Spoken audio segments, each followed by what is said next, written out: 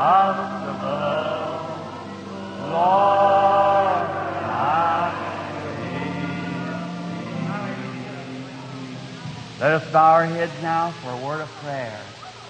Our Heavenly Father, we are grateful tonight to assemble ourselves together again and have an opportunity to speak to you and to sing our hymns and express to you the very adoration of our hearts.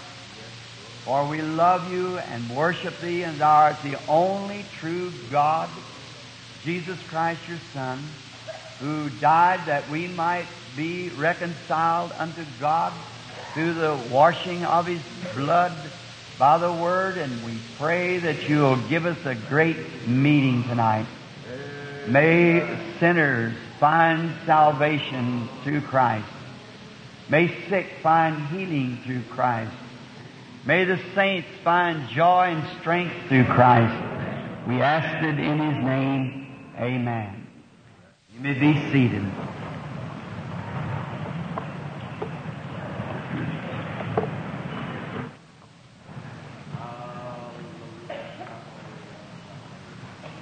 It's so good to be back here in the building tonight to serve the Lord with you. And I would like to ask now, we have give out tomorrow night as a healing service or to pray for the sick. We don't know what the Lord's going to do. That's the reason we never announce healing service. How do we know the Lord's going to heal? It's just up to Him. And I don't think it's really up to Him. I think it's up to you that wants healing. He's paid the price, and we have the assurance that He does it, and we know that He's willing. And it's just up to the individual. Each night, or have been, just let the Holy Spirit, I wanted to get something off of your mind. And each night I've been having let the Holy Spirit, when He comes in and moves out over the audience, and you people, your own faith moves that Spirit of God to come right back and prove to you that He's here in the building. Knows the very secrets of your heart, knows your condition. Not one time has it ever failed, and never has since I've been a little boy. First thing I ever saw nearly was a vision, to remember. I was couldn't have been over 2 years old. And I remember it as well as if it was yesterday. And thousands of them, and not one of them but what's perfectly on the dot every time. See? So it has to be God. And that just shows that He's here. And here's all of His promises.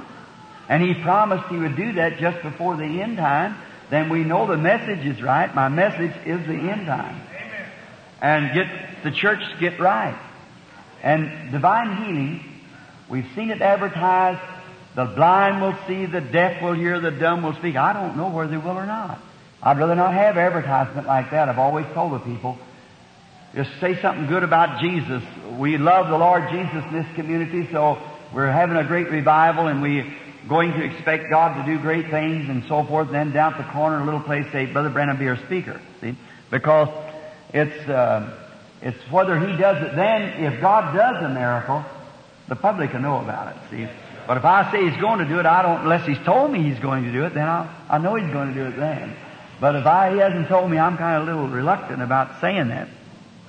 But each night, we're expecting God to do something that will just shake the people back to the place where they should be. That's what we're expecting. Now, we haven't prayed for the sick. Now, if right now, if we would stand each person, if I could stand long enough to do it, and take each person down along these lines like this and go each one. Of course, I'd pass out before he got 1/10 of them in here done. But you can't do that. Anyone knows the Scripture proves that you can't. Well, one woman touched the border of the Son of God, and He said, "Who touched me?" And he looked around, and everybody was afraid, so He said, Peter rebuked him, said, "Say, who touched me?" He said, "Well, all of them touched me." He said, "But I perceive that virtue has gone from you." Now, anyone knows that virtue is your strength. And if one touch from a woman brought enough to bring a vision to the Son of God, to let Him know who it was that did it, took strength out of him, what would it do to me, a sinner, saved by grace? Now, the only reason it's done more, because Jesus said, these things that I do shall you also, more than this shall you do, for I go to my Father. Now, I know the King James says greater, but it really isn't the original. See, it's more. No one could do anything greater. He raised the dead, healed the sick, stopped nature, done everything there was to be done. It couldn't be greater in quality, but it could be greater in quantity. So the Holy Spirit then was in one man. That was the Son of God. He had the Spirit without measure. God dwelt in Christ, reconciling the world to Himself. God was in Christ. Now, God is in you. If you have the Holy Spirit, God is in you in a portion. But it's in Him without measurement. He had the fullness of God in Him. But now it's measured out to each one of us. I was reading and teaching in my church some time ago up on Pentecost, in a little revival I had.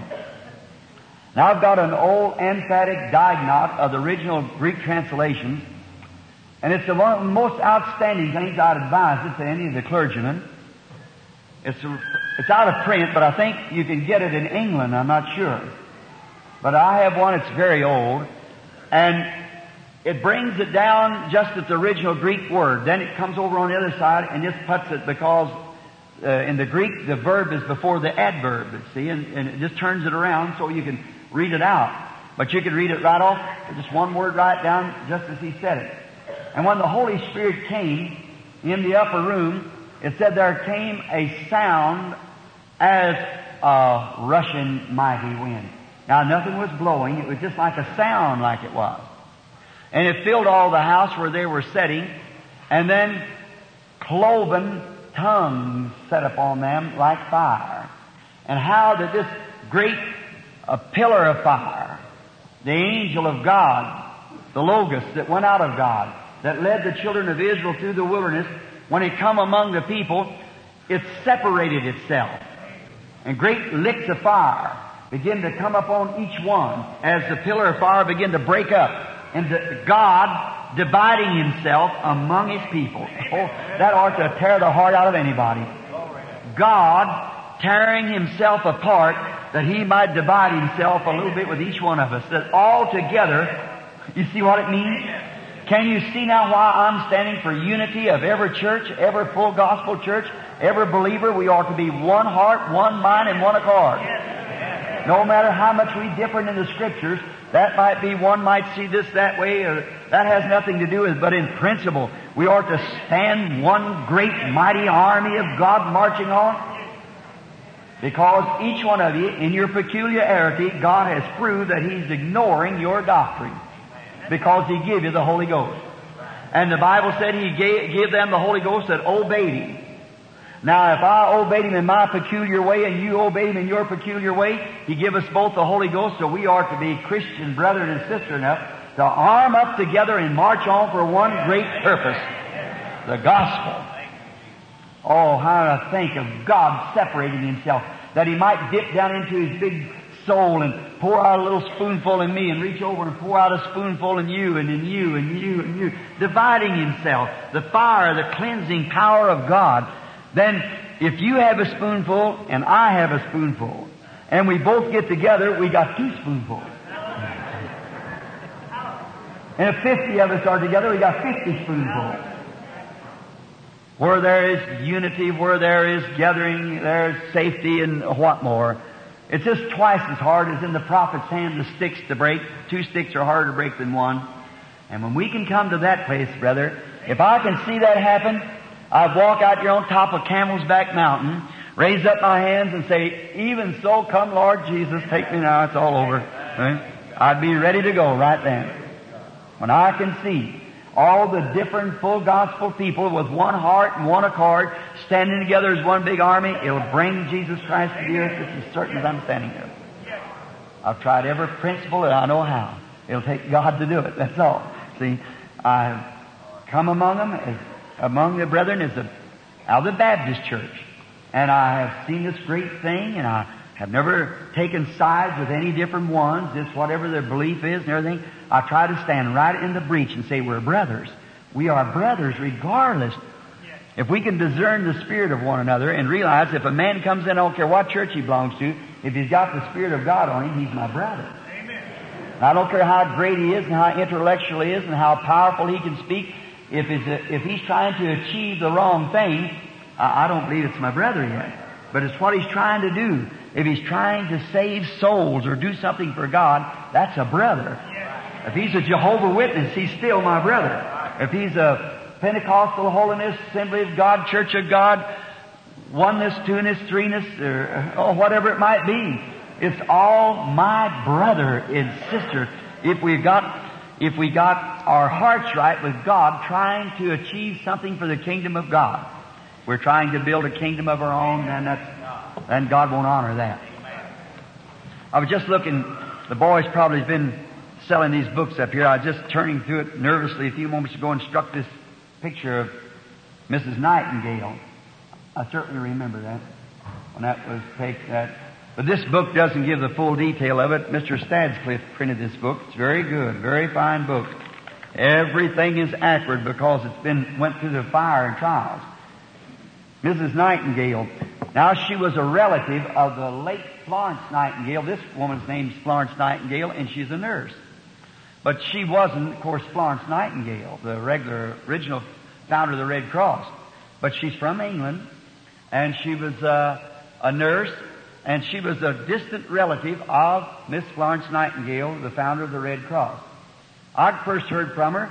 I was in Africa. This picture that you see in here of her is a skeleton that we had to, Brother Gordon Lindsay, when we fixed that picture, we had to put something across it there because they just had a little rag tied around the woman, and it was very, very bad. So we put a piece of something over it and took a photostatic copy of the picture that we might put it in the book. That's her. And she was starved yet over a month after that picture was taken, and here she is 6 months later, nursing again. I'd just like to say before I start tonight that story. I'd like to tell you about it. She was in South Africa, and how that woman ever knew that I was coming to London, I don't know yet. And when the plane landed, Brother Lindsay and I and Brother Jack Moore, we got off of the plane, and Brother Baxter, and we started down. I heard them paging me there at the international airport at London and said for me to come, and I sent Brother Baxter. Brother Baxter come back to me with a minister, and he said, "Did you ever hear of a woman named Florence Nightingale?" I said, "The name sounds familiar." I said, "I don't know." And he said, "Well, they flew her in from South Africa, and she's dying over here in an ambulance." Well, there's a great lot of people out there, and I couldn't get to her. I said, "You tell her." He said, "Here's the minister, you talk to him." And I said, "Sir?"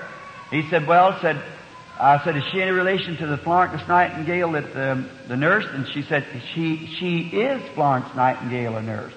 And said, "But she's not the founder of the Red Cross. Of course, she's been dead for, I guess, 50 years or more, maybe 100. And I think she died about 1908 or 9 or somewhere along there. So this is some of her relations." And I said, "How long you think she'll last?" He said, "She'll probably be dead if we went to the ambulance right now." Said, "She's dying." Said, she's come in from South Africa, and said, "Sir, she ain't nothing but just a pile of bones." Well, I said, "We're going to stay," I believe they said, "at the Piccadilly Hotel." And King George had written or sent me a telegram, which I have yet, from his staff, for prayer because he had multiple sclerosis. You remember that. And I prayed for him, and after the prayer, he got all right and was able to go around. And so I went over there. I thought I'd get to see him there. And so when we went on to Piccadilly Hotel, the minister came and got me that next morning, and we went to his parish right behind his church where they had Miss Nightingale with 2 nurses attending her. And friends, I've seen lots of sights. I've seen people when their face would be with cancer till they'd be down here in their neck, they'd have to put a little trough here to pour their liquid in their throat here with just the teeth and the bones eaten, the meat eaten from it. And sights in India, I've seen lepers lay till there was not even enough for them to raise their hands, and stubs of ears and no nose, and just turned out white, like a white wart turned inside out. Little children and everything eat up with leprosy, laying piled on top of each other. Seen little children laying starving by the hundreds of them through the streets, and their little bellies swelled out from starvation. A poor mother laying by and begging for 1 penny to help that person. That's the reason I can't. If I could beg for them. I don't want nothing that I know human beings that Christ died for is suffering like that. And there's hundreds and hundreds of them tonight everywhere around the world. And there they are in that condition. But when I seen Florence Nightingale, she was laying there with a sheet over, and she could hardly move her lips. Her flesh had all left from her cheeks. Her jaws were sunken in, and her forehead here, it just looked like a dead skeleton laying there, and the skin had dried up. That cancer had eaten her in that condition, just taking the blood from her. And she kept trying to say something I couldn't understand, and the nurse got down. And she said, I want to shake his hand. And so the nurse had to raise up them bones and put them in my hand. Or just like taking a hold of a skeleton. Her arms are probably a couple inches around in here. And she wanted me to see her body. And they raised up that sheet. It would break the heart of anyone. Even the ring in the hip was sticking like that, just about that much and being together through here. And her legs was all blue, and I asked what that was. Her legs was probably up here near her hip, about that big around. And I said, well, here it is in the picture where they're taking it. See? And you can see what she was then after about 6 weeks later. And so I looked, and he said they fed her glucose until her veins collapsed. And so then, I said, you are a Christian. And she let me know, yes. And she got down again, the nurse, to see what she was going to say. And she said, have Brother Branham to ask the Lord to let me die. See, she just hung on till there was nothing to hang on for anymore. Nothing to build to. Said, ask Brother Branham to ask the Lord to let me die. I couldn't do that. She looked like she was a fairly young woman. So I said, let us pray. And if anybody's ever been in London, you know it's one of the most foggy places in the world. When it gets foggy, you have to feel your way around almost. It was real foggy that morning. That's why William Kepler could not commit suicide. He couldn't find the ocean. When he wrote that famous song, There Is a Fountain Filled with Blood. He couldn't find the place to jump in. The cab couldn't get to the ocean for him to commit suicide, drown himself. And as I knelt down to pray, the first thing, I started off prayer like this. I said, Almighty God, Creator of heavens and earth, Author of everlasting life, Giver of all good gifts. And when I got through with that, there's a little dove flew from somewhere and sat on the sill of that window. And it's just about that far from my head. And the little fellow was restlessly walking back and forth going, coo, coo. You know how they go? Well, I thought it was a pet at the house. I just thought it was a little pet dove. I'd just been in England about 24 hours or hardly that long, and I thought it was a little pet dove. So I just kept on praying. I said, Heavenly Father, this poor woman laying here dying, and she's asked me to pray that you would take her life because she's beyond herself, and she's nothing to build to. But God, you are still Creator. You are still God. And this little dove seemed to be so restlessly. And the rest of the ministers who was praying with me seemed to stop. And then, as I kept on praying, when I said, Father, I pray that you'll be merciful to her, and if you are going to take her life and not let her live, then let her go in ease. Let her go to be with you now. But if it be your will that you're going to let her get well, then, Father, let her get well. And when I got through praying, I said, Amen, and the little dove took off through the fog again. Well, as soon as I stopped praying, the minister by me, he looked over to another minister and he said, Did you notice that dove? I said, What was that dove? Was that a pet? He said, No. Wasn't a pet, the minister said. It's just a dove. It acted funny. And I started turning to say to Miss Nightingale, I started to say, Well, I thought it was your pet. And when it did like that, something said, Thus saith the Lord. Oh, my. There, over almost her casket where she was laying, there was a vision of her walking along down the street. This is a picture of it right here, while she was a little later. That's what I saw in the vision. Then it comes, thus saith the Lord, you're going to live and not die. And when I said that, I thought, them things are so supernatural. I don't understand them. I don't know what they mean. Now I walked out, I believe it was Brother Baxter said to me, he said, how could she live? He said, God will have to create a new woman. I said, well, He's able to do exceedingly abundantly above all. And 6 months from then, after 2 letters before that, here comes the picture. Perfectly, normally, healthy, can't find a trace of cancer. And she's back nursing and been nursing for a long time. Here some time ago, it come up a dispute between a writer of a magazine in England said it was a very unscrupulous thing that this woman, that was a false testimony. I happen to have in my files her own testimony. I sent it back to Mr. Statscliffe. He photostated it and sent it over, and she got a hold of it. And then she went to this man writing a magazine and said, who said this testimony wasn't right? See, that's where you have it. When you've got their own testimony in writing, you have it there, see. And then the man wrote me back a letter of an apology. That he said, I've taken somebody else's word for it. I said, don't never print nothing, sir, upon the basis of somebody else's word. Of course, you see what you've done here now, see. I said, don't never do that. But the testimony is absolutely the truth. We would not print it unless it was the truth. It has to be that way, stated that it's true. So you see, the same God was with Florence Nightingale there is the same God that's right here. He's the same one. And the only thing, you don't have to wait to be prayed for. The only thing you have to do is just believe that the work is done. If you're a sinner, you don't have to wait for an altar call. Right where you're sitting, while Peter yet spake these words, the Holy Ghost fell on them that heard the word. They were ready. It's the condition of the heart. It's the condition of the people.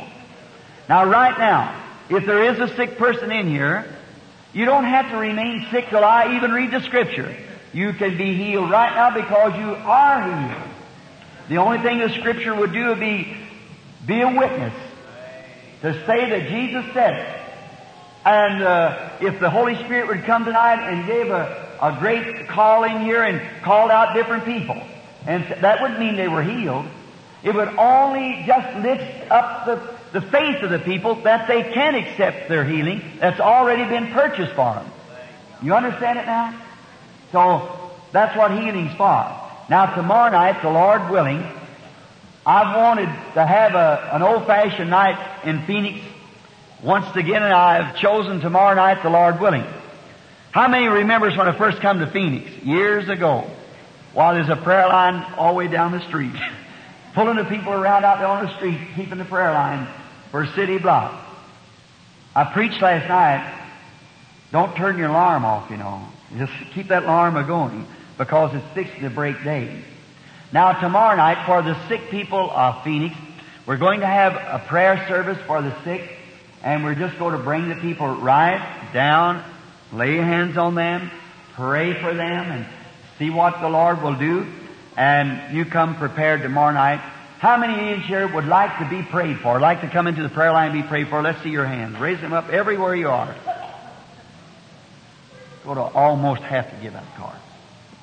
See, if you don't, if I get halfway down that line and visions to start breaking, you would set some of it off. Well, as far as we know, the boys will be down sometime tomorrow afternoon, about 6, 7 o'clock, whenever it is. They'll give out the prayer cards. Now, we'll see then what the Holy Spirit will do when we get into it. Now, then Sunday is the, we have Sunday night service. Sunday night service, and I believe Tuesday is the ministerial services. 10:30 in the morning is the ministers and their wives at the Assembly of God at Garfield and 11th and Garfield is the ministers. I like to get with you, brethren, you minister brothers. I like to talk with you. You're my brother. See, I love you. You say, but Brother Branham, I'm different with you. That don't make any difference. I love you anyhow. So I want you. A fellow said to me some time ago, said, Brother Branham, can't you go with this? I said, I can go with you, but I don't know where I can go with what you're saying there or not. But I can go with you anyhow because you're my brother. Now, I've chosen for a text tonight, shortly, so we can not take too much time and be here tomorrow night, or maybe a little late tomorrow night, all that prayer line. Let's turn back in the Psalms tonight to the 63rd Psalm. You that's keeping a record of the text and so forth. Now I'd like to read a familiar text that maybe you have read it before. I hope I haven't preached on the same subject at Phoenix. Maybe the Holy Spirit will take me another way on it if we do. And then we shall read beginning at the first verse of the 63rd Psalm. O God, Thou art my God. Early will I seek Thee. My soul thirsts for Thee. My flesh longeth for Thee in a dry and thirsty land where no water is, to see Thy power and Thy glory, so as I have seen Thee in the sanctuary. Because Thy loving kindness is better than life, my lips shall praise Thee. Let us bow our heads again just a moment. Father God, in this nervous hustle and bustle of life, down through the streets the cars rush, the carriages without a horse jostling one against another with lights like torches, and we see the end time approaching. And I would ask, Lord, that You would be merciful to every person in divine presence tonight. Search our hearts, Lord, as we speak, and not only to my congregation, but my own heart also, Lord. As David said in another psalm, search me and try me. And if there be any unclean thing about me, Lord, I pray that You'll take it away, that my heart might be pure before Thee, that the thoughts of my heart and the meditation of my mind might be acceptable in Thy sight. Bless everyone here, Lord. And if there be some here who doesn't know You, may this be the night when they'll find that blessed Lord Jesus, the fairest of 10,000s to our soul, the lily of the valley, the rose of Sharon, the bright morning star, the Alpha Omega. May He come shining in upon their life and light up the way to Calvary, that they might find Him tonight as their precious Savior. I pray tonight for those who are weary in the way, just about to fall out. God, let them know that this is no time to fall out, but fall in line. For the battle is on. The evening lights are falling, and soon it'll be dark and no one can work then. We pray, Heavenly Father, that You'll give us a great meeting tonight. What we need in great, Lord, is that souls might accept Thee, and that Thy Son might be honored, that sick might be healed, backsliders brought back to the kingdom of God, and the churches strengthened by members, ministers' hearts bound together with a cord of love, and all together might get glory unto Thy great self. For we ask it in the name of the Lord Jesus. Amen.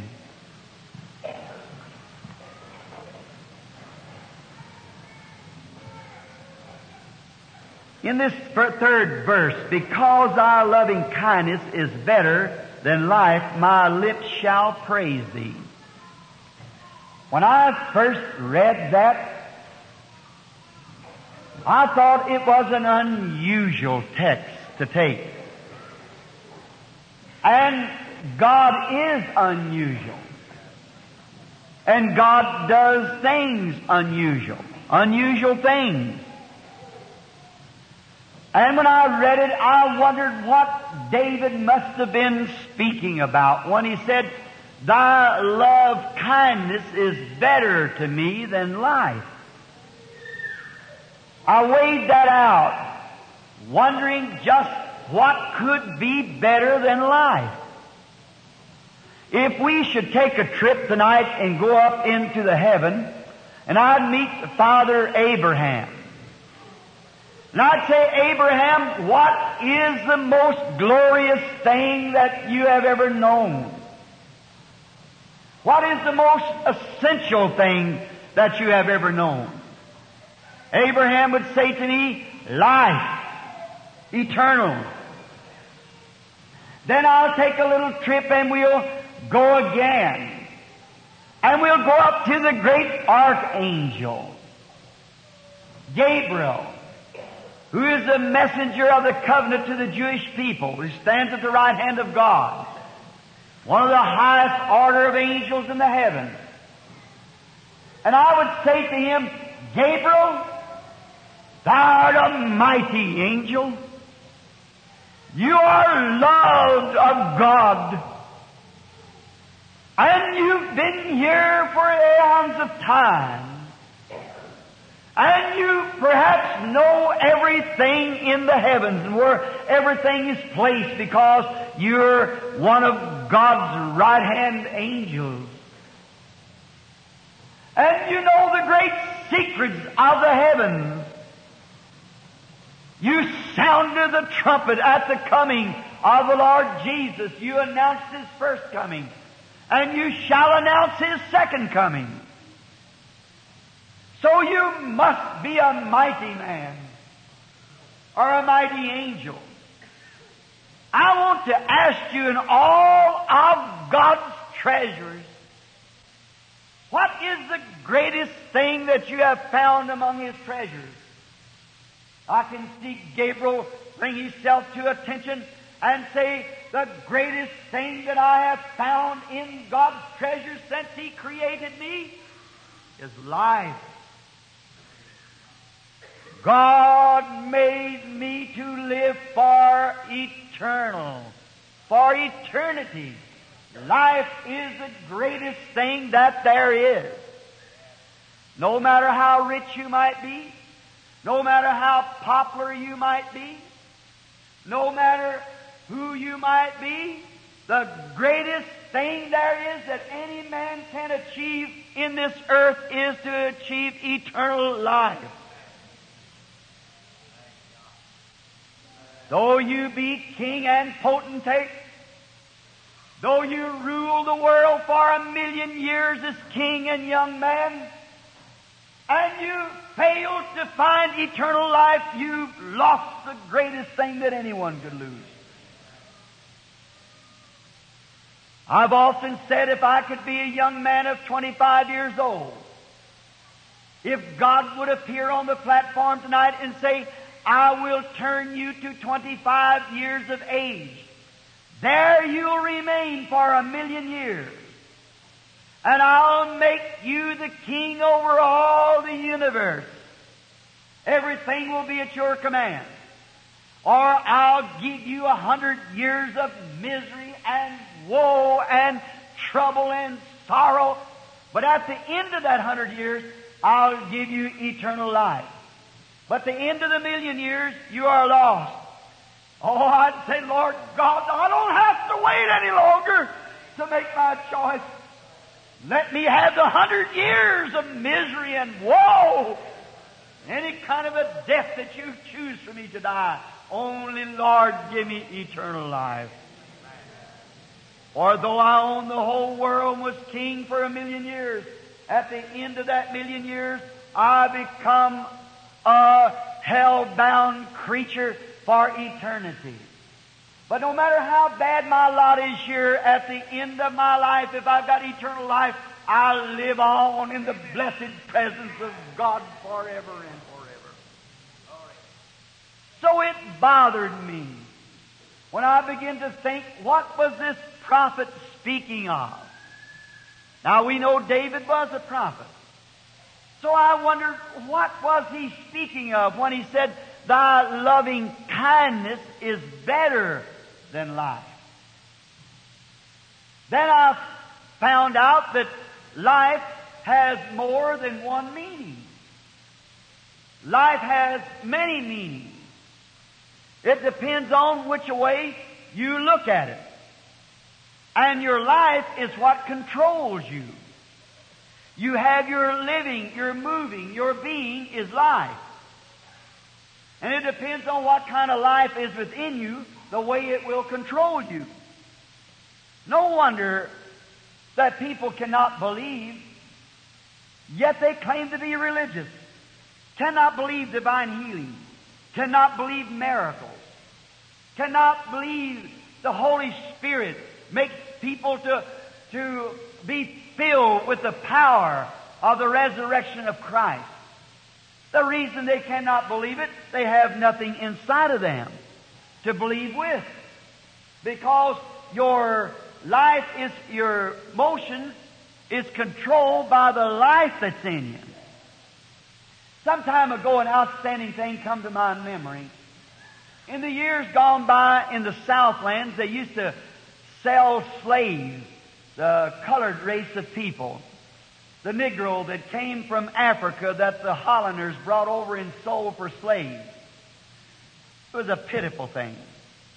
I'm certainly with Abraham Lincoln that God never intended any man to be a slave. God made man, man made slaves. They're trying to make it tonight, not only over the colored race, but the races of the world. Every man and every nation trying to take the rest of them in slavery. God made man free. A free creature under God to worship Him. Now, they used to take those poor people and auction them off and have markets. Some time ago down in Louisiana, I saw one of the original old bullpens they used to have, where they'd take those men and put them in there and send them on an auction block and auction them off. And listen to their heart, and look at their teeth, and take a buggy whip and run them down the street, whip them behind their heels, get them running real fast, and then come back and examine their heart. And an old man standing there said to me, "Preacher, I was at your meeting the other night." I said, "Thank you. I was just looking this over." He said, "I remember when they used to do it." And he told me, he said, "Do you know what the highest selling slave was?" I said, "What?" He said, "A nice-looking girl." Said a man slave would start a bid of $500 or $300. But said a young colored girl, beautiful girl put up there, they'd start the bid at $2,000. And he looked at me and he said, "If there is a hell, their soul is there today." I said, "Speaking of theirs, what about yours, Dad? Where would yours go?" And a few days after that, a minister friend of mine baptized him in Christian baptism. Then, when they used to take those slaves and buyers would come by and buy them, and they would go out and look around and find the big and healthy and swap a lesser one to him or something another, just like you would a used car or something on the lot. Get a bill of sales by it. Oh, it was terrible. And one day such a broker came by an old plantation where they had many slaves, and the slaves had brought over here, they were sad. They had been away from their home and never would see Papa no more, Mama no more, babies no more. Drug away and sold over here to die in this strange land. And they were sad, and many times to get them to work, they'd take whips and whip them with them to make them work. Always scolding them. And a certain broker came by this plantation and he said to the owner, "Have you any slaves?" He said, "I have 100 and something here." Looked them over.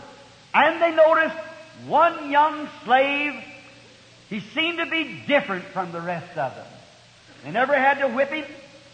Right up, chin up, shoulders up, ready to do anything. And he just always encouraging the rest of them, "Straighten up, let's work." And they wondered why. So this broker said to the owner, he said, "I would like to buy that slave." He said, "No, but he's not for sale." He said, "Why isn't he for sale?" Said, "He's a slave, isn't he?" He said, "He's a slave." He said, "Well, why wouldn't you sell him?" He said, "Because I don't want to sell him." Said, "Well, I want to ask you something. What makes him so much different from the rest of them. Is he the boss over the rest? He said, no, he's a slave. And the broker said to the owner, perhaps maybe you feed him just a little bit better. Said, no, he eats out in the galley with the rest of the slaves. He's just a slave. But said, then I want to ask you something. Said, why is it that he conducts himself different? Why is it that he is so different from the rest of them? The owner said, I wondered for a long time myself, but one day I found out. Over in the old country where he came from, his father is the king of the tribe. And said, though he's an alien, and he's over here away from his people, yet in his heart, he knows he's the son of a king. And he conducts himself like one. Oh, I thought, no matter what we may have to go through with, if it's trials, if it's heartaches, if it's persecution, if it's to be laughed at and made fun of, what kind of a people ought we to be? We are sons and daughters of the King. Though we be in an unwelcome world, though we be to a place where we're hated, may be called scandalous names like Holy Roller, Pentecostal tongues, what difference does it make? We ought to have our chin up, our shoulders out, believing God's Word, because across the land yonder, our Father is the King. And I think it's a ridiculous shame when I see kings' daughters wearing the kind of clothes that they wear in these days. When I see kings' sons smoking cigarettes and drinking whiskey and a little drinks of beer, how that's not becoming as the son of the King of heaven. Our Father is rich with houses and lands. He holdeth the wealth of the world in His hands, of rubies and diamonds and silver and gold. His coffers are full. He has riches untold. We're the child of a king. No matter how poor we are, how we have to be run over, how the world talks about you and says everything about you, it ought to make you keep your head up for the morals of the rest of them. We should never have words against one another. We should always say the highest thing about a brother or sister. If one is down in the gutter, don't never shove him any farther down. Pick him up. Amen. Get him out of there as quick as you can, because it helps. We should be an example. We should live an example. Amen. Like we are sons and daughters of God, the eternal King. We are to conduct ourselves in that manner as sons and daughters of the King. We should never do nothing that would bring disgrace. I was saying this the other day, and my wife's sitting back here listening at me. We were going to a store to get some groceries a few weeks ago. And right in that wintertime, we seen a lady with them little bitty clothes on, short clothes, with a little sweater around her. My wife said, you know she cannot be comfortable like that. Well, we got to talking about it. I said, honey, when I go to Germany, I said, she's just an American, that's all. And I said, when I go to Germany, they have the German spirit, national spirit. When I go to Finland, they have the Finnish spirit. When I go to Sweden, they have the Swedish spirit. When we go to Africa, they have the African spirit. When we come to America, they have the American spirit. Well, she said, aren't we Americans? I said, no. Not me, I just live here. She said, well, I said, that's the reason they just got the American spirit. We're called religious. I said to a girl one time, I said, lady, are you a Christian? Well, she said, I'll give you to understand I was Christian when I was a baby. I said, what's that got to do with it? Old Brother Bosworth asked one time, said, are you a Christian? She was so put out, she snorted. She said, I'll get you to understand I burn a candle every night. Not like that had anything to do with it. One of them said to me up in Mishawaka one time, said, I'll give you to understand I'm an American. I said, that don't have nothing to do with it. Not one thing to do with it. And I said, honey, the reason that Christians I said, Christians doesn't have any desire to act like that because they are not really Americans. As citizenship they are here, but they are pilgrims and strangers. Their citizenship is in heaven, and they are born from above where holiness and godliness rule. Real Christians that's born of the Spirit of God doesn't act like that. No, sir. Or you can be a Pentecostal. You can belong to the Presbyterian, Methodist, Baptist church, smoke cigarettes, drink, have card parties, bunco, dance. But if you're a Christian, you won't do that. Exactly. In my country, we have oak trees. It's coming spring pretty soon now. All the leaves was on them trees last year is still there. Now, I don't have to go out and pick every one of them leaves off so that new leaves comes on. Just let the new life come up and the old leaf drops off. That's the same thing it is about the Spirit of God, whether you're a Christian or not. Let the new life of Christ come in and the old life dies when you become a new creature in Christ Jesus. Oh, that's what it is. Then I found out that there was two different kinds of life. Some people try to think life is drinking, having a big time. That's the spirit of this nation. Big time. Somebody, a TV program, a lot of jokes to be cracked. Why, that makes a real Christian sick in his stomach to hear such things. A man or a woman can look at that kind of stuff that we have on TV today, some of them programs, and enjoy it. It shows that it's Ichabod wrote over the top of your heart. The glory of the Lord has departed. And when the church loses its attraction, when it comes to a time that you have to sign cards and things to come to church, I think it's time for a prayer meeting or something to take place in the church.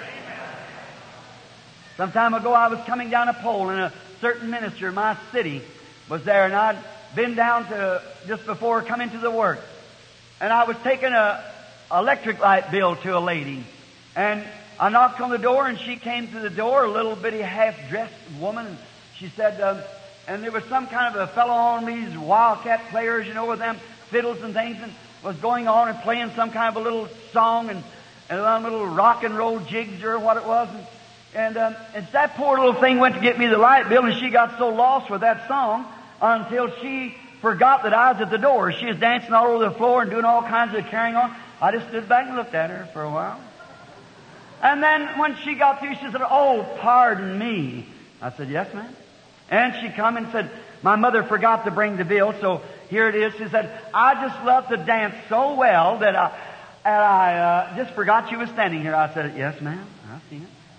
So in a little while after that, a minister met me and he said, "You know, Brother Branham," said, "I've had some of the awfulest trouble with my church membership lately." Said, "I can't get the people to come to church." Said, "You know what? I sent out for members of this church 1,000 cards and asked the people to pledge that they would attend Sunday school at least 6 months out of the year." Said, "You know how many responded to that 1,000 calls of the members of this church?" I said, "Dr. Brown, I have no idea." He said, two out of 1,000 was signed that they would come for 6 months out of the year. At least 6 months out of the year they would attend Sunday school. I told him the story about that little old girl just below the hill where the church was. She might have been a member there for all I know. And I said, "Do you think when that player went off the air, she threw him a kiss through the television or radio and said, 'Bye-bye, honey. I'll see you out to the old, some kind of a hold-down place tonight where you're going to have the meeting.' Said, 'I'll see you out there.' I said, 'Do you think that man would have to make her sign a card and she'd be there?" Certainly not. She'll be there. She has to pawn her shoes. She'll be there. Why? Why? Because the spirit of that world is in her. And she's a loyal member. And she'll be there.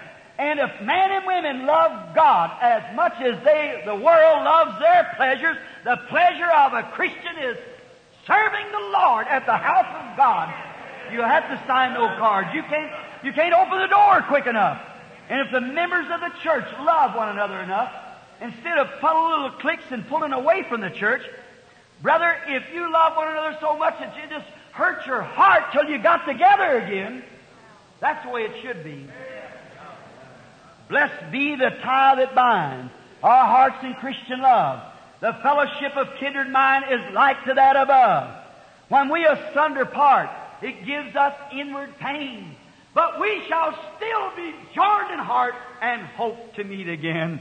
Oh God, if we have to take every miracle out of the church, if we have to take all the pipe organs out and the plush pews, give us back to that godly love, brotherly love among the people and fellowship.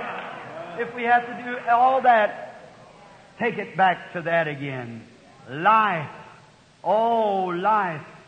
Sometimes people think that life is having a party, going to the party and having a big time. That's not life. Some people has brought it to a place to getting drunk. They get out on the street and get drunk. They're having a big time. They say, this is life. A writer once wrote here not long ago in a magazine, I believe I referred to it sometime here, I'm not sure, but said life begins at night. Night was made for life. Night was made to rest. The sun goes down, you lay down. Take your rest. Not prowl all night and come in at daylight. And you're not supposed to do that. Evil things prowl at night. Evil works at night. All serpents and lizards and bugs and everything travel at nighttime. And that's the demon powers that prowl in the nighttime. And man has become lower than beast. A man we're told that he's animal life. But let that man be away from God, he's the lowest of all the animals. There's not an animal in the world as low as a man that's away from God. You watch. Take the old mother hound dog, or the old mother hog and so forth, whatever it is you want to call her, whatever you wish to. But you look at her morals. She's a million miles beyond a lot of movie stars when it comes to morals. That's right. Just so degraded. Man so degraded that he'd jerk a baby out of the arm of a mother and ravish that mother for beastly lust. But put the Spirit of God in him. He's a different creature because he's a new creature in Christ Jesus. He'd shed his blood to protect her.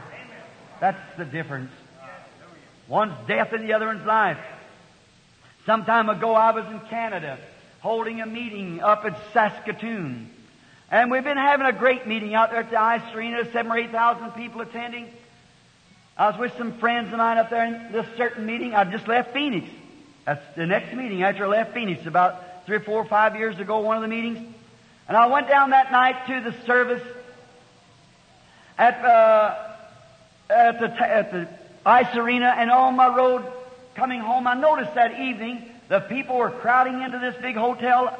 I thought, well, them all look like American license and so forth on those cars coming from down in the United States. Then that night when I come in, I realized America was there in Canada that night. When I got onto the elevator, it was so full of whiskey bottles and gin that you could hardly find a place to stand. And I looked looked around like that, and the little operator of the elevator knew me. And he said, "They're here." I said, "It sure looks like it." He said, "This place is a drunken stop, Brother Branham." I said, "Isn't that awful?" It was some club. I could call it right now. But there's probably members of the same setting here. So they're all rotten anyhow to begin with. There's only one society. That's the society of Jesus Christ. You're only getting that by being born. Your other societies may be all right, but the real one is Christ. That's the one that molds character and makes people what they ought to be. The society of Jesus Christ. And you only get in that by birth. And then when we stopped upstairs and where my room I got off, you could hear up and down through here all the cigarette smoke of barling and dirty jokes everywhere.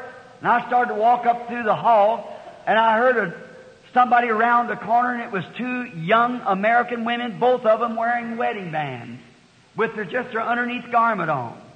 Here they come with a bottle of whiskey, staggering over one another, having a little clean fun. Hubby home babysitting.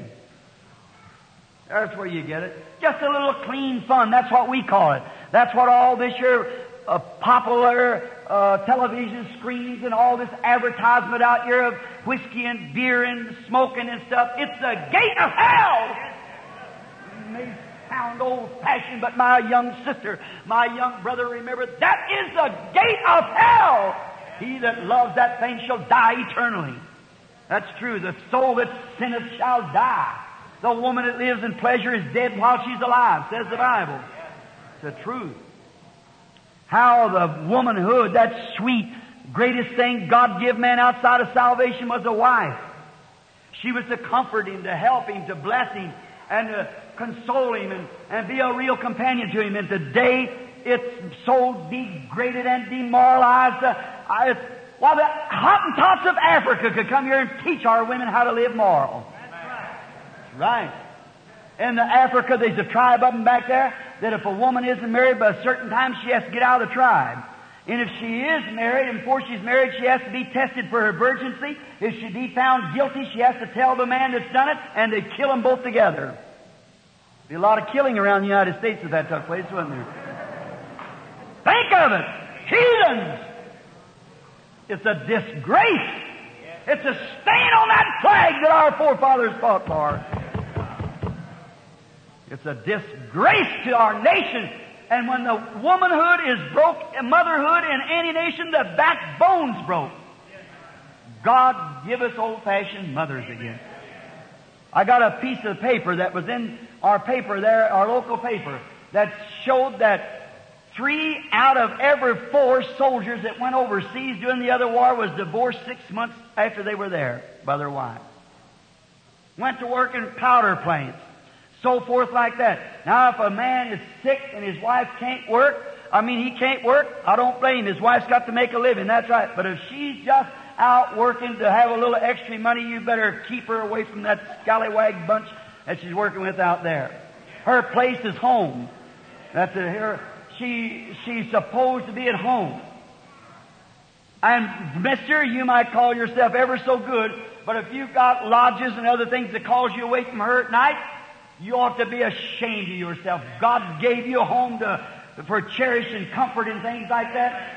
And it's a shame to see the way man does their wives and wives do man. The womanhood and fatherhood of the nation is torn to pieces. Divorce, courts, file full. Jesus said it would be that way as it was in the days of Noah. They were marrying and giving in marriage until the day that Noah entered into the ark. It's a sin and a disgrace.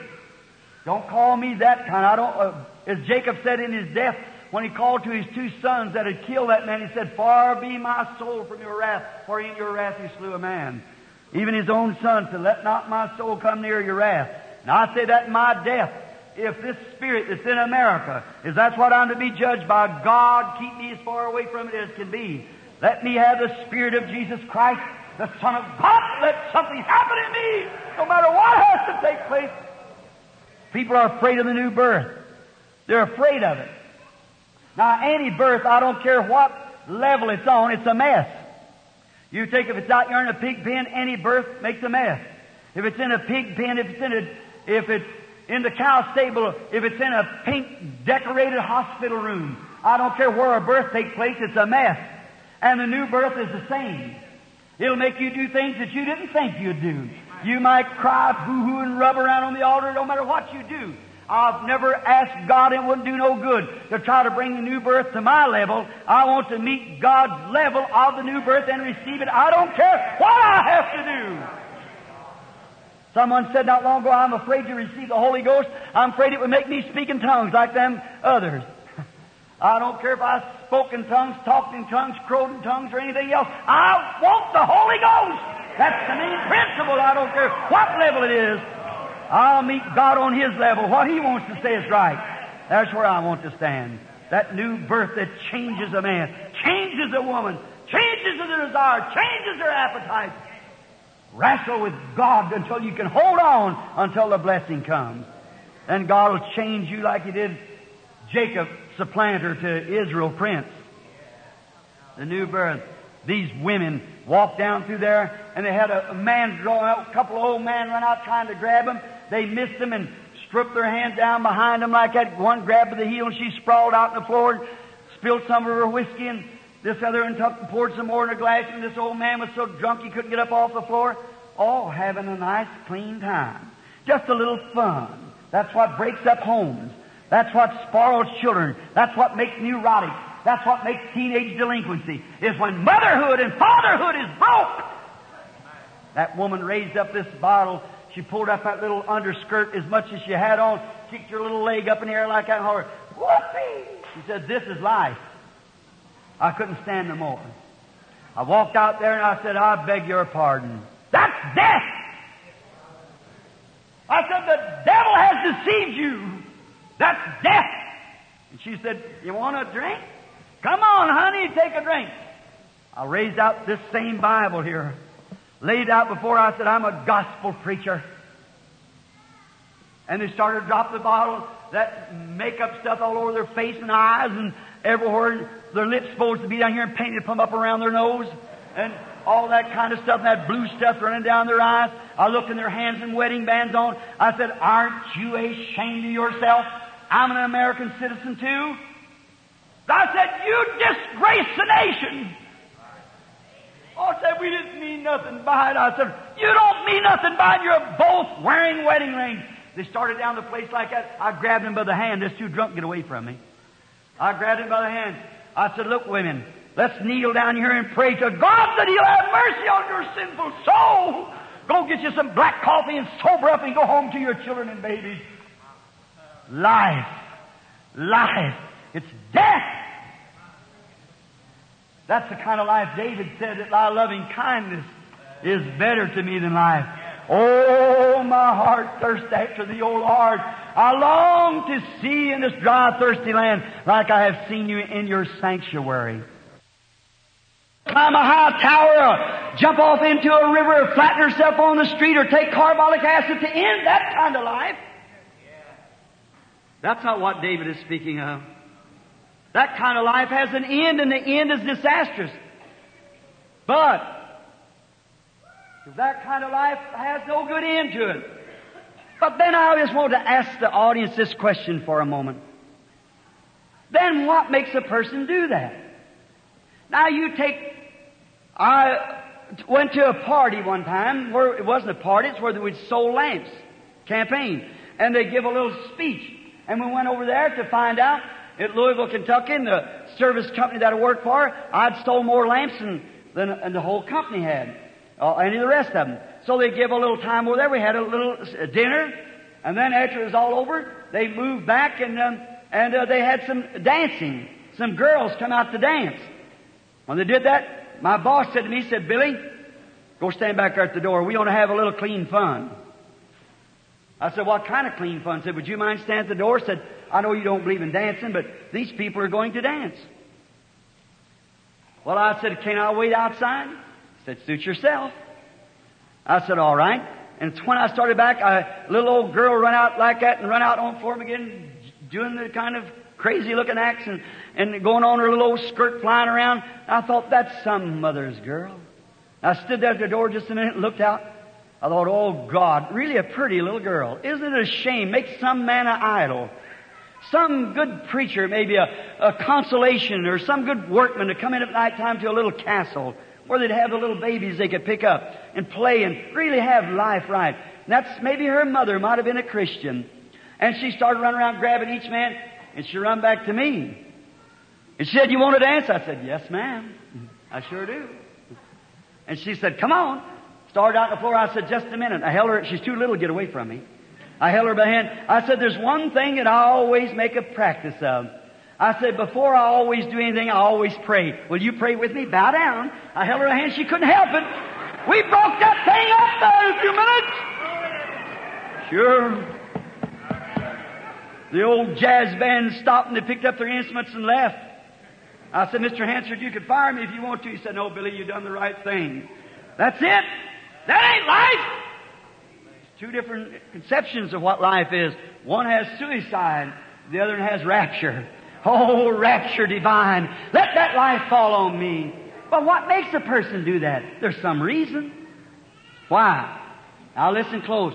The reason people do that is because God made them to thirst.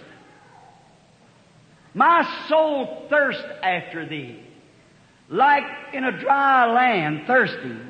Well, God made a man to thirst. But you see that God made a man to thirst after Him. He wants to thirst after God. Now the devil tries to satisfy that thirst by the things of the world. And He'll never do it. Now, if He can take and make you thirst after dancing, make you thirst after the televisions and rock and rolls and all these other sinful things. Now, I don't mean to condemn all television programs or all radio programs. If you want to look at television, watch Oral Roberts. He's got a good program. Watch that. If you want, that's okay. I'll endorse that 100%. Billy Graham, Oral Roberts, or some of that, that's fine.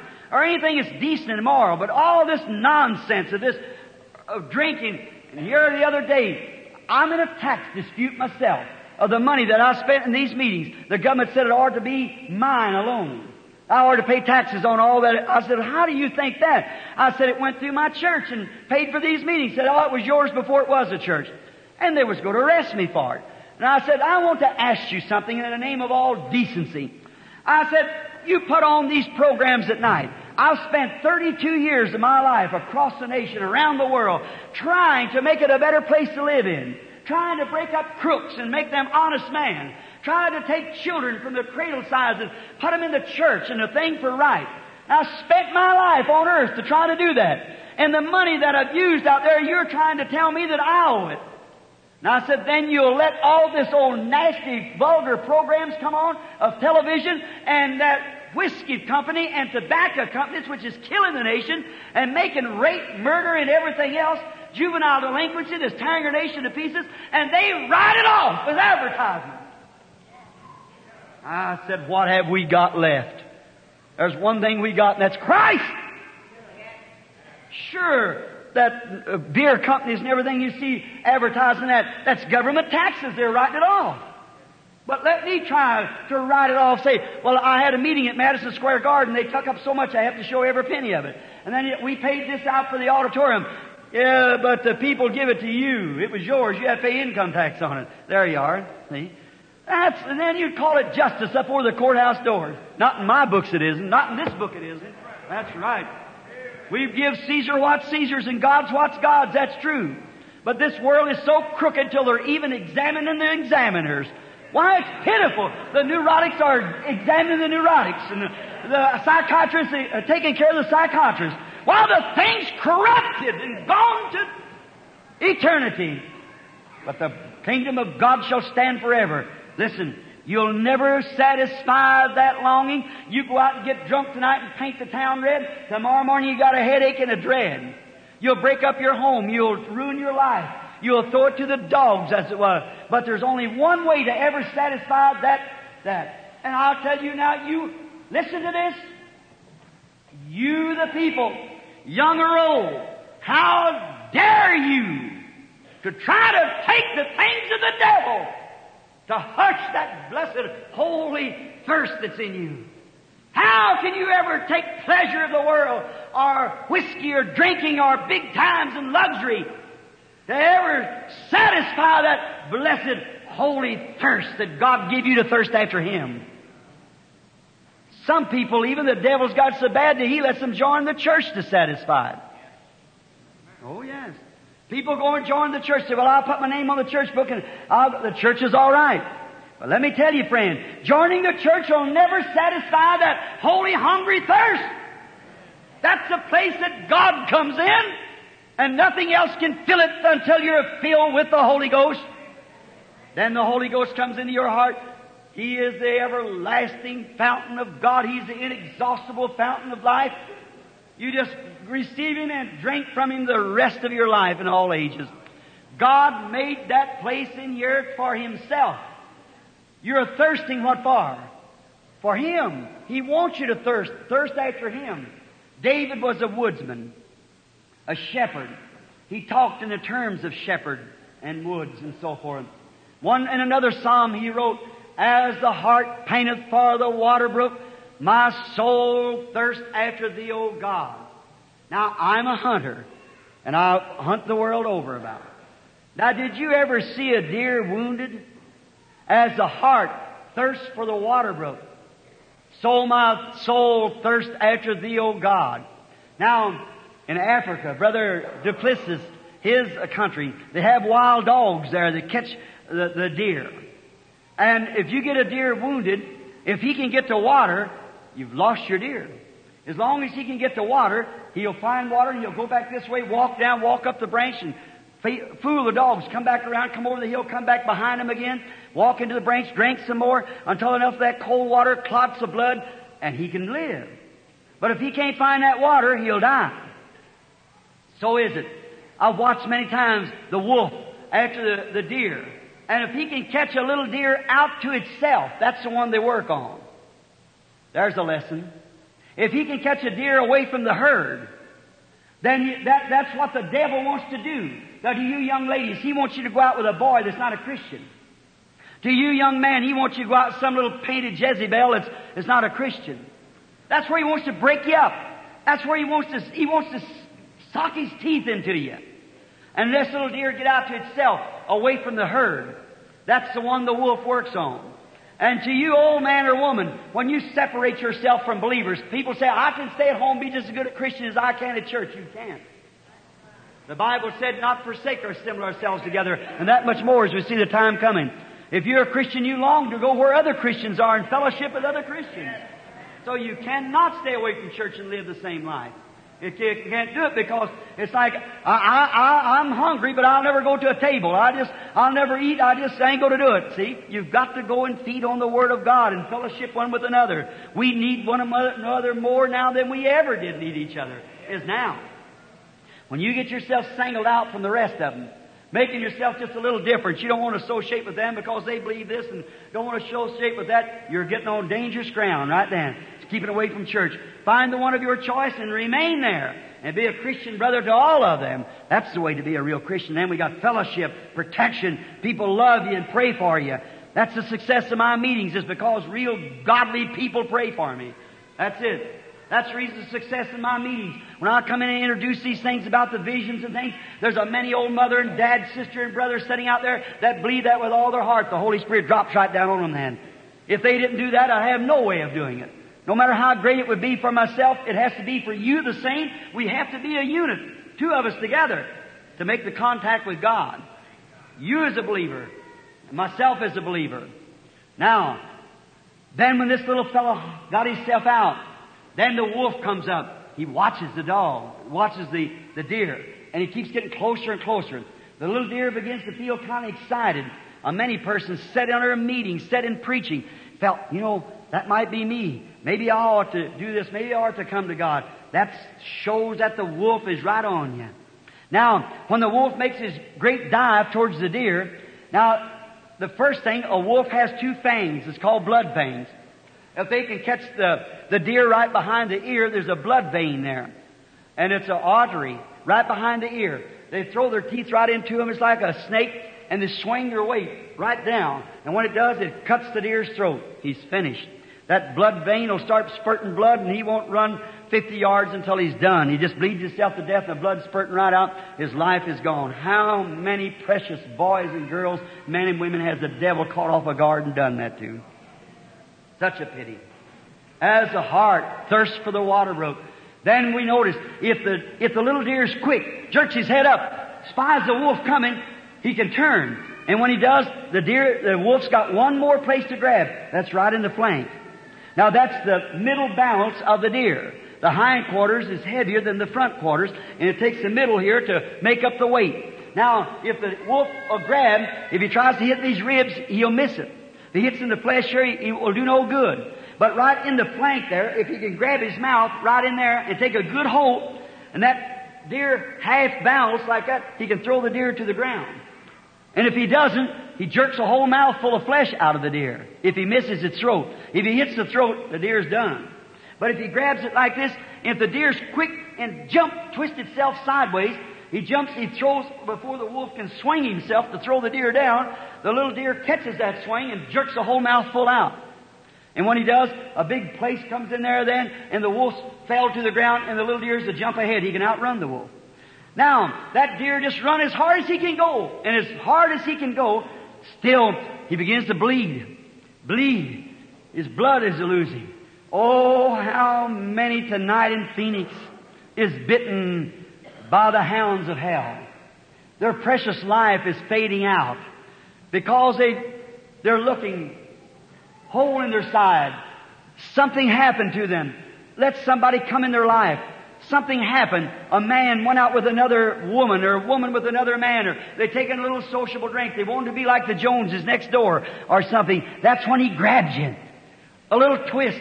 Then he's got to find water. That's what David said, as the heart thirsts for the water brook, so my soul thirsts after Thee, O God.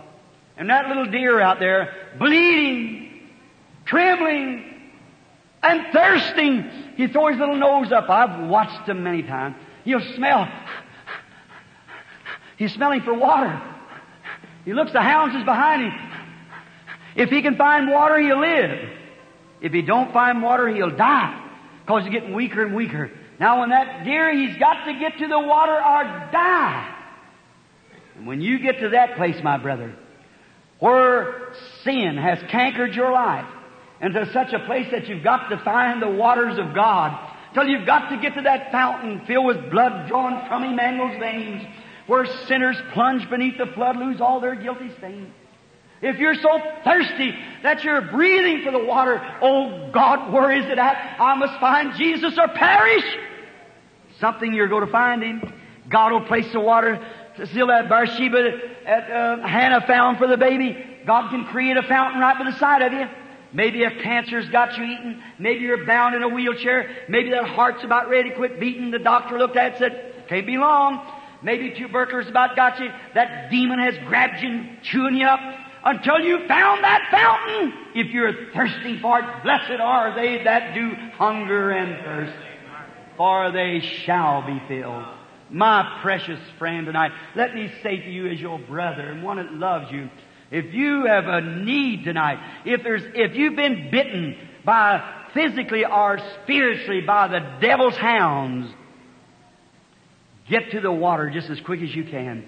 There's a fountain open tonight in the house of God, in the city of David. It's for the unclean. You may dive beneath that fountain, lose all your guilty stain. I recommend to you the blood of Jesus Christ while we bow our heads. Thy loving kindness is better to me than life. And because thy loving kindness is better than life, my lips shall praise thee. O Lord, that I might see you as I have seen you in your sanctuary. May I see you in this dry, thirsty land. My soul thirsts after Thee, O God. Thirsting, trying to find the place to drink. Are you here tonight, person, man or woman, boy or girl, that has never drinking from this fountain? You've been bit by sin, and you're thirsting tonight to be healed. If you are, would you raise up your hand and say, Brother Branham, remember me in your prayer. I now, God bless you, sir. God bless you. God bless you, lady. God bless you. There is a fountain filled with blood, drawn from Emmanuel's veins. Back over here to my right. God bless you, young lady. God bless you, young man. That's good. God bless you. That's wonderful. Just think, friends. See that thirsting in you. Have you given that over to the enemy? To the things of this world? Have you just tried to satisfy that with, say, well, I'll go downtown, buy new clothes. That isn't it. You maybe need new clothes. That's legitimate. But when you just make that your idol of how you must be so spick and span all the time. Maybe it's your home. Maybe it's something else that's taken that place, that thirst and calling. It ought to be God. God is that satisfying potion. I'm going to ask you to do something. If you believe that God hears my prayer, if you got confidence in me as your brother, and if you have need of that, I wonder if you'd come down here and believe it. I was just talking to a lady. She met me today in the restaurant, and she was telling me about Brother Outlaw, I believe it was, bringing me to her bedside when she was dying with TB. She was healed. The doctors said give her up, and she was healed. Later was healed in another meeting by cancer. Her little girl laying dying with leukemia. If the lady hasn't testified, I had Brother David to tell me about her, get her to testify. And the little girl with leukemia, the last stages done fell down to 20-something pounds. And today, there's not a trace of the leukemia. Oh my. About a man here last night said he couldn't get into the meeting. And I believe he found out where I laid my hat back there. And he said, I can't get in, but Lord, I just touched his hat. He had TB and was healed. If you believe with God, don't be simple. The Holy Spirit's so simple. You just follow it the way it goes. And if you believe that God hears my prayers, and you've really been bitten tonight somewhere along the line, you got a temper that just makes you fly loose. That's the devil. He bites you. He'll poison your experiences like sulfuric acid. It'll kill you, and you'll be lost. If you want me to pray for you, would you come stand here so I can put my hands on you? While we sing, if the organist will go while you're playing and with your heads down, there is a fountain filled with blood, drawn from Emmanuel's veins. Sinners plunge beneath the flood, lose all their guilty stains. God bless you, sir. Come right up here. That's good. Would someone else come now while we're waiting? Come up here and stand. God bless you, lady. That's good. Stand right there, my brother. I want to come down and lay hands on him just in a minute. Now, all right, brother, if you'll give us a card on that. There is a fountain filled with blood. There is a fountain filled with blood. God bless you, my brother. Be right with you. Come right, sister. Your pain and sinners blunt beneath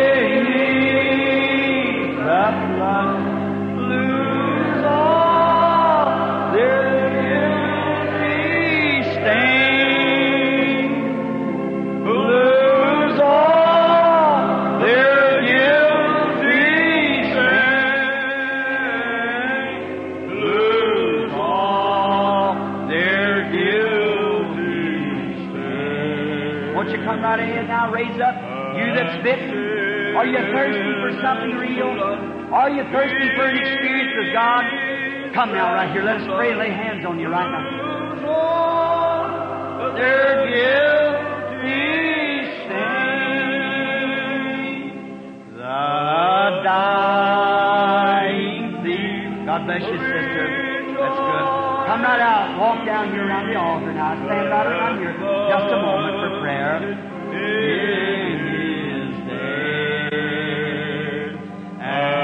God bless you, sir. Come now. That's a real man to do it. Come right out. That's it. Come right down here. Wash all my guilt away. Wash all my sins away. Wash all my sins away. And then may I go by the sea, wash all my sins away. Ere since by faith I saw. Won't you come now? The rest of you come right down. Would like to stand around here a moment now. You that's been bitten, wants to be healed of that bite of the devil, come right down now. Now's the time to receive it. Me love has been my theme and shall be till I die, and shall be till I die, and shall be till I die. Redeeming love has been my theme and shall be till I die. Now, as we are gathering, come right down, won't you? I wonder how many ministers are in here tonight. How many ministers? Would you raise your hands? Look at the ministers. Bless your hearts. I'm going to ask you, come down here just a minute and stand with me. I'm coming down to lay hands on these people. Now, they'll want a church home after this. They'll want to be baptized by Christian baptism. And they'll want to invite them to your churches. And we want you to come down and stand with us here that we had prayed. In just a moment, then we're going to have prayer for the sick too, just in a moment. Just remain the sick people in your seats. Now, I'm going to ask the pastor here, Brother Shores, if he'll stand here and lead us in a song real quietly while the rest of you bow your heads. I want to lay hands up on our brothers here and sisters that's come to consecrate their lives. They've been bit by the enemy, and we are going to lay hands up on them and I want you ministers to do likewise. And then we're going to pray the prayer of faith for these people. Now you that's standing here, no matter what you have ever done. Now surely, you people know here that I'm telling you the truth. God vindicates that. I'm telling you the truth because it's the Word. The Holy Spirit comes and moves. A few minutes ago, instead of making a line of discernment like I was planning on doing, something at the end moved and said, there are those that are bitten. Yes, God. How do I know that one of these standing here isn't a gospel minister after a while? How do I know that some of these young women and so forth standing here might be missionaries heading for the field? Amen. How do I know who they are? Might be another Billy Graham, it might be another Stinky, Moody, Finney, Knox Calvin. How do I know? The only thing we do is cast the net in and then draw it. The Holy Spirit draws. Jesus said, if I be lifted up, I'll draw all men unto me. Amen. And my friend standing here at this altar, the real Christ who heals the body, heals the soul. Now while we're praying, everyone with your head bowed, and you lead us in a song. Jesus is passing this way. Is there a heart that is waiting, longing for pardon today? Hear the glad message we bring you. Jesus is passing this way. Jesus is passing this way.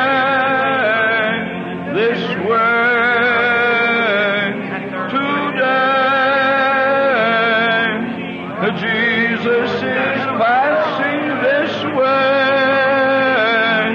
Is passing this way today. Listen, the Spirit is calling. Jesus will freely forgive. Why not this moment accept Him? Trust in God's mercy and live. Jesus is passing this way today. Jesus is passing this way, is passing this way today. He is so tender and loving. He is so near you today. Open your heart to receive Him while He is passing this way. Oh, Jesus is passing this way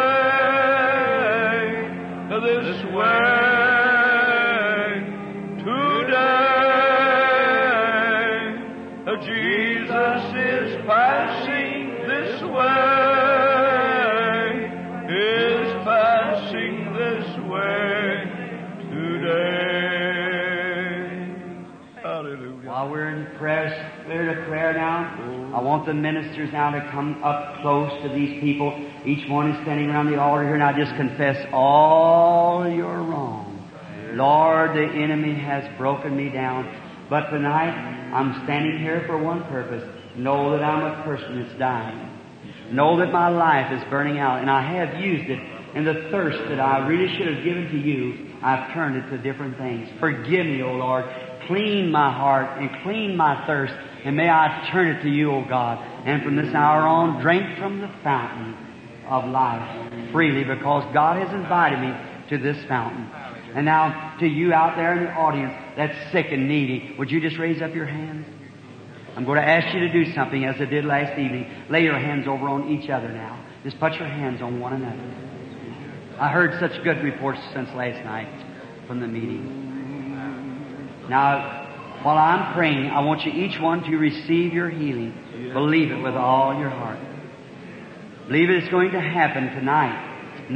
God didn't just promise to hear my prayers. He promised to hear your prayer.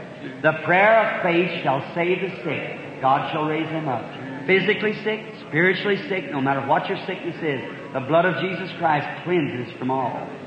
And these signs shall follow them that believe, if they lay their hands upon the sick. Now we're in a unity. We're in an agreement now. We're Christians. The Holy Spirit's here. That great angel of God. That pillar of fire that you got the picture of right here. That same angel of God is right here now in this building. Right here. If you are believers and will wipe all the must of unbelief away from you, all the doubts away from you, and will believe right now. Now don't pray for yourself. Pray for the person you got your hands on. See? You pray for the next man. He's praying for you. And you be praying for one another. And while I pray for you, that'll make the chain here, and God will heal every person here. There will not be one sick person left in our midst if you'll just believe. Every one of these people here that's up here around the altar. I look here and see this Indian woman, I believe, moving up here. Remember last year, the year of a year, the little blind Indian girl receiving your sight up on the reservation. How I remember those precious Indians up there, how that God healed among them. And you're here now. God will fill you with the Holy Spirit and give you exceedingly abundantly. Now you ministers, bow your heads and pray with me. Everywhere now, everybody with one accord. When they had assembled together, they prayed with one accord, and the place was shaken where they were assembled together, and the Word of God went forth with boldness. Heavenly Father, as a servant of God, I bring this audience into your presence, praying now that you'll break every power of Satan, every unbelief. These precious people standing here has been bit by the devil's mad dog, and they are needy of your healing power. May they hold on to the mad stone, the stone Christ Jesus, until all the poison of sin has been pulled from their soul, and all the sickness has been pulled away from their body. May they stick to the stone of God until they're perfectly free. Let the Holy Ghost fall in this building now upon every heart and every believer. May the power that raised Jesus from the dead now come into force in every one. Let them know that you're God, the great healer, that never can lose a case. Our God forevermore. I commit it to you, Lord.